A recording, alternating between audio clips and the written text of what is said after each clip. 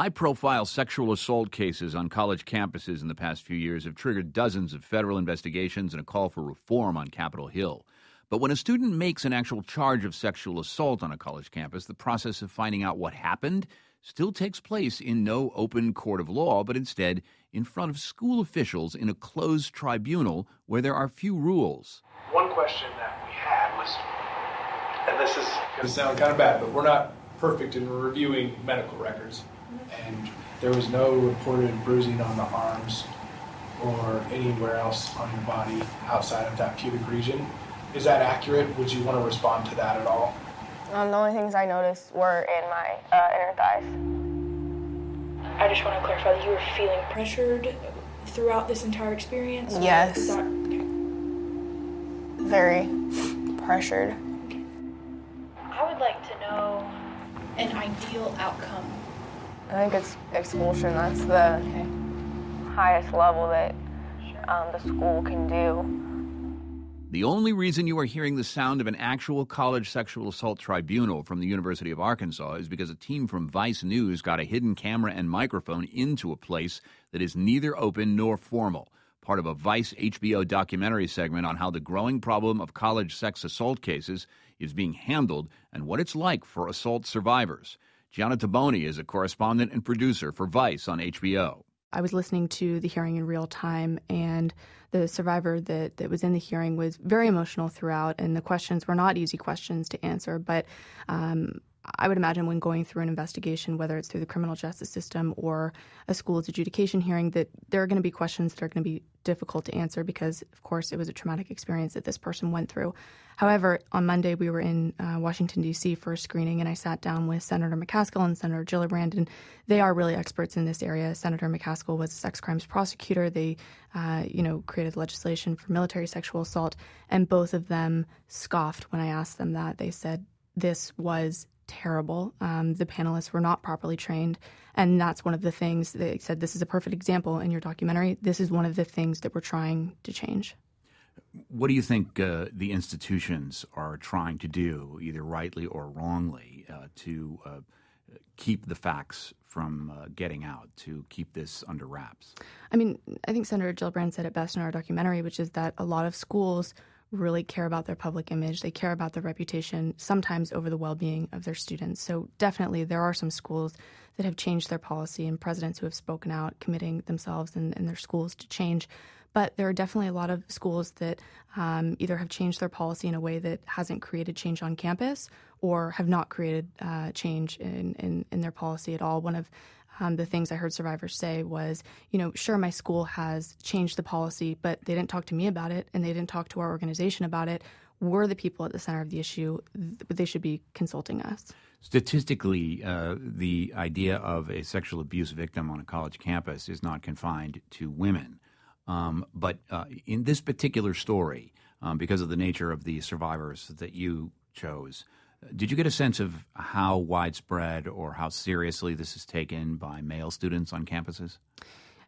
I didn't. It's all sort of anecdotal evidence for me being on campus. And actually one of the more frustrating things in producing this documentary is that there aren't a ton of bulletproof statistics.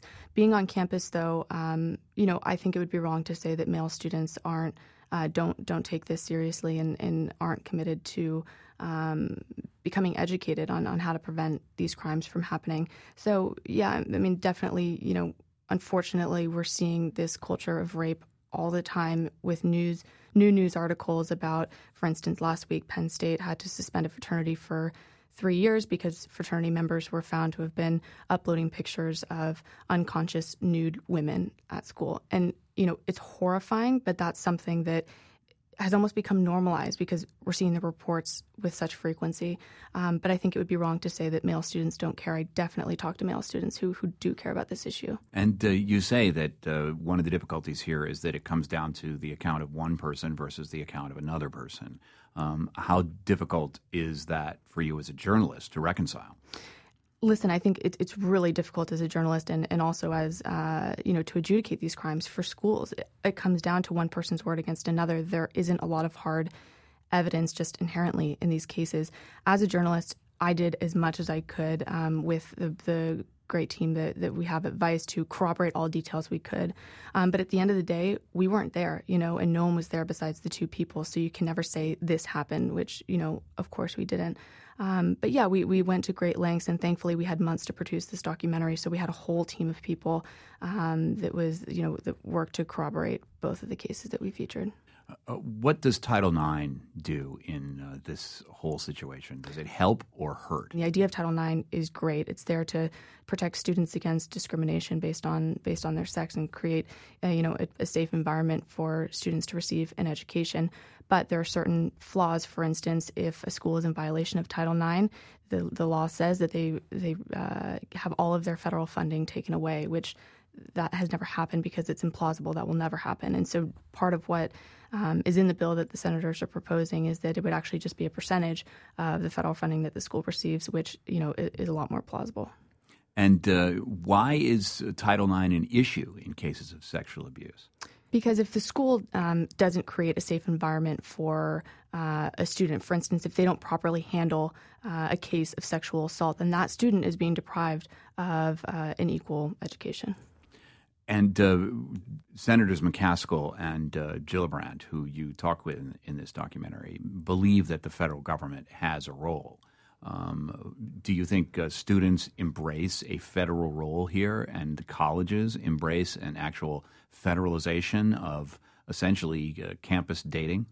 I mean, listen, it's controversial. I think survivors are thrilled that the federal government is stepping in and trying to create change and proposing this bill. I think that they feel that if that pressure isn't put on their universities and the administrators, that nothing is going to change and that their voices won't be heard. And then on the other side of things, Senator McCaskill said it herself, there are a lot of universities, there are a lot of presidents who are not thrilled with us getting involved and they want no part of it.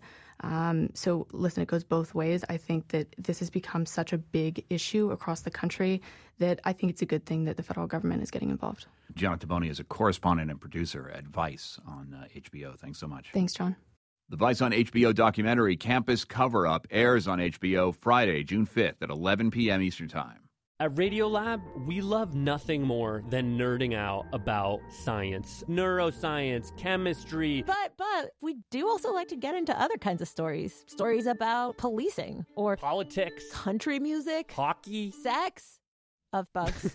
Regardless of whether we're looking at science or not science, we bring a rigorous curiosity to get you the answers. And hopefully make you see the world anew. Radiolab, adventures on the edge of what we think we know. Wherever you get your podcasts.